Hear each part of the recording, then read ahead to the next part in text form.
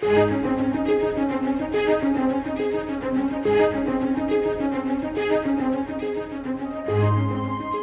message of Christmas is the message of the gospel. Christ came to earth to make a way for man to come to God.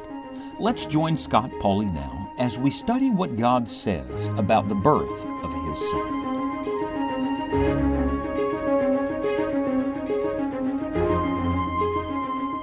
We've had a wonderful time studying the Word of God as it relates to Christ's first coming. Could I say to you that Christmas should remind us not only that Jesus has come, but that He is coming? Praise God, He's coming. There will be some group of people alive on planet Earth when Christ comes the second time. As surely as there were real people on earth when the Lord Jesus came the first time, some generation is going to be on the welcoming committee for the Son of God. I hope it's our generation.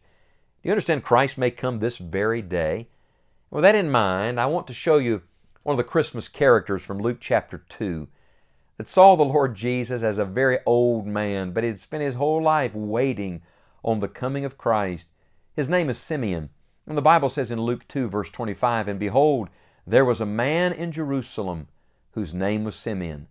And the same man was just and devout, waiting for the consolation of Israel, and the Holy Ghost was upon him.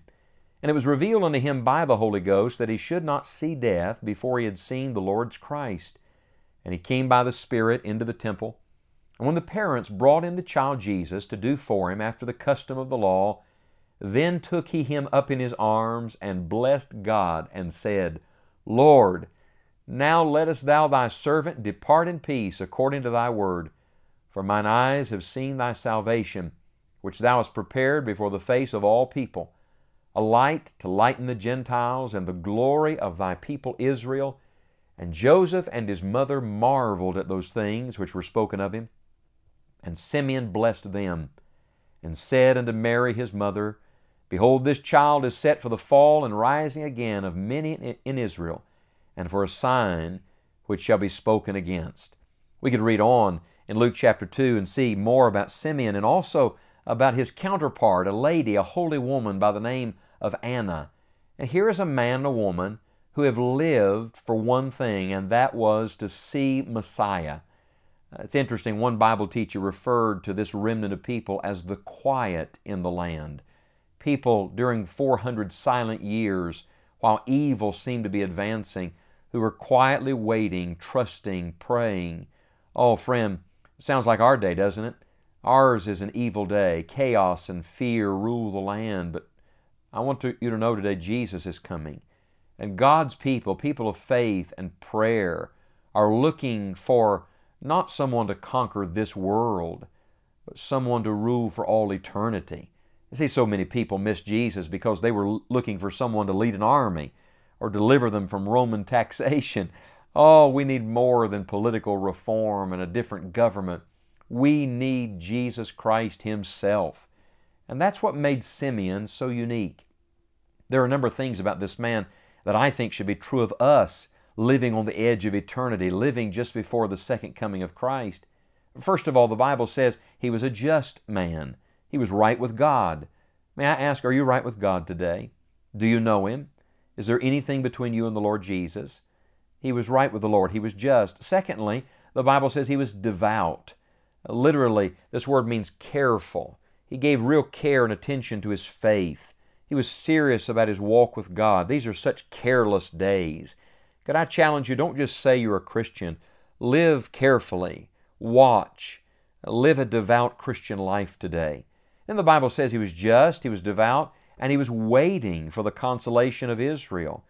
Waiting here, not impatiently, but resting in the promises of God. I don't know about you, I'm not a patient person. They say that the average person will spend 5 years of their life waiting in line. They say we'll spend up to 6 years of our life sitting at stoplights. That sounds like a great waste, doesn't it? May I tell you, time spent waiting on God is never wasted time. Rest in the promises of the Lord. And then number 4, this man was controlled by the Holy Spirit. There are multiple references. In verse 25, the Holy Spirit is on him. In verse 26, he speaks by the Holy Spirit. In verse 27, he's led by the Holy Spirit. Friend, those of us living before the second coming of Christ should seek every day to be filled and led and guided by the person of the Holy Spirit. Would you pause right now and just ask the Holy Spirit to guide and direct your life today? And then, Simeon knew how to talk to God. The first words we hear, the first thing he does is he blesses God. He doesn't speak to man first. He speaks to the Lord. The first word out of his mouth, Lord. Lord, now lettest thou thy servant depart in peace according to thy word. He knew something about communing with the Lord. Oh, friends, spend time with God in His Word and then respond to Him in prayer. Learn to commune with God. We're going to talk to Him face to face soon. We should start practicing now, don't you think? And then this man knew how to talk to others. Once he blessed God, the Bible says in verse 34, he blessed them. I love this divine progression. He communed with the Lord, and then out of his prayer, out of his worship, out of his talk with God, he begins to bless Joseph and Mary. Would you pray that God will make you a blessing today? Would you speak a good word for Jesus Christ today? And then I would leave you with this thought. Simeon discovered the secret of true joy and fulfillment. What was it? It was seeing Jesus. It was knowing Jesus. This is a picture of a happy old man. I just tell you, that's what I want to be someday. I don't want to be a grumpy old person. I don't want to end sour and disappointed and disillusioned. I want to be happy. How do you do that? Keep your eyes on Jesus Christ. Look to the Lord today, not things or people or accomplishments, and look for the coming of Jesus Christ. You know, you're not living in Simeon's day. You're living in a greater day, the day when Christ may come to set up His kingdom. And may we be the kind of people that Simeon and Anna were, devout, waiting patiently, filled with the Holy Spirit, in prayer, blessing others, and with the joy of knowing that any moment they may see Jesus Christ. The Bible says there was a man in Jerusalem. May I say, I'm praying today there'll be a man in my town and in your town, a woman in my town and in your town, just like Simeon and Anna were. Even so, come quickly, Lord Jesus.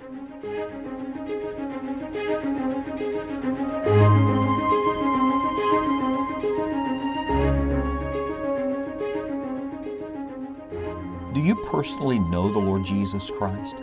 It is our prayer that you will trust Him and obey Him. May you and your family have a truly God-blessed Christmas.